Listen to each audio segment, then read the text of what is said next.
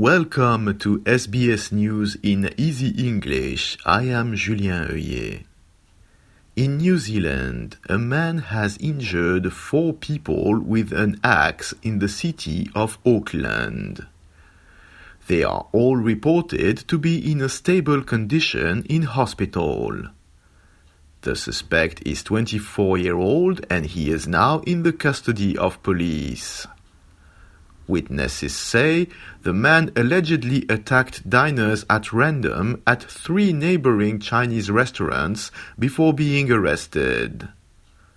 One of the witnesses is called Baffin Wong and says he is in shock at what took place. I didn't realize it's a serious, crazy rampage assault. I thought it's just a retaliation. It comes to me or have a beef with someone else, come in. Give it a guy hiding, but that was crazy. A submarine that was exploring the wreck of the Titanic is still missing. But an expert says he has hope. The private company that operates the vessel, OceanGate Expeditions, says a boat on the surface, the Polar Prince, lost contact with the submarine about an hour and 45 minutes after it began diving towards the wreckage site on Sunday morning. Rescuers are still trying to contact the submarine now. Larry Daly is an expert on the Titanic shipwreck and experienced deep submersible diver. In the past, he spent 12 hours touring the wreckage on a submarine. He says he is hopeful for the missing submarine because of high-tech equipment that can keep passengers alive for several hours. Deep submersible diving is very dangerous, but it's high tech, and as each year goes by, the equipment gets better, the technology gets better, and so on. So I'm very hopeful and very positive. I was in the sub for 12 hours.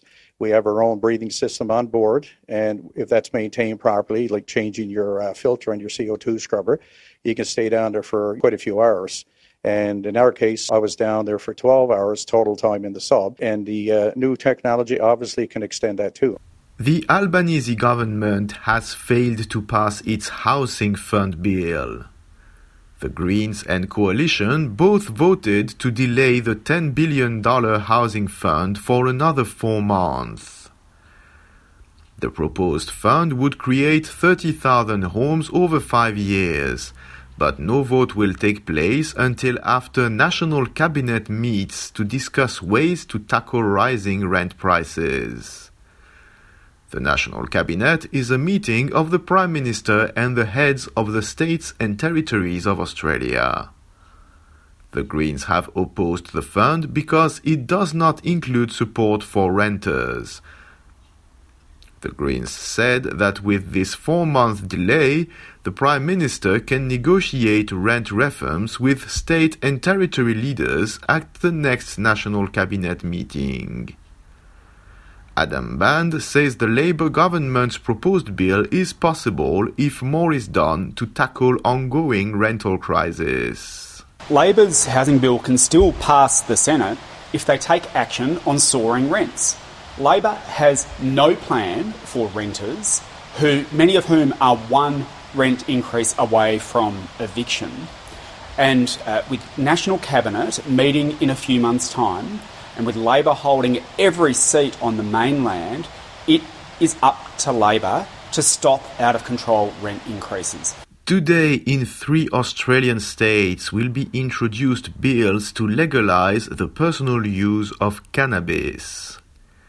The Legalised Cannabis Party will introduce proposed legislation in the upper chambers of the New South Wales, Victoria and Western Australian parliaments to legalise adult personal possession and use of cannabis. New South Wales MP Jeremy Buckingham confirmed that it is the first time in Australia that there is a move towards cannabis legalisation. I am Julien Heuillet. This is SBS News in Easy English.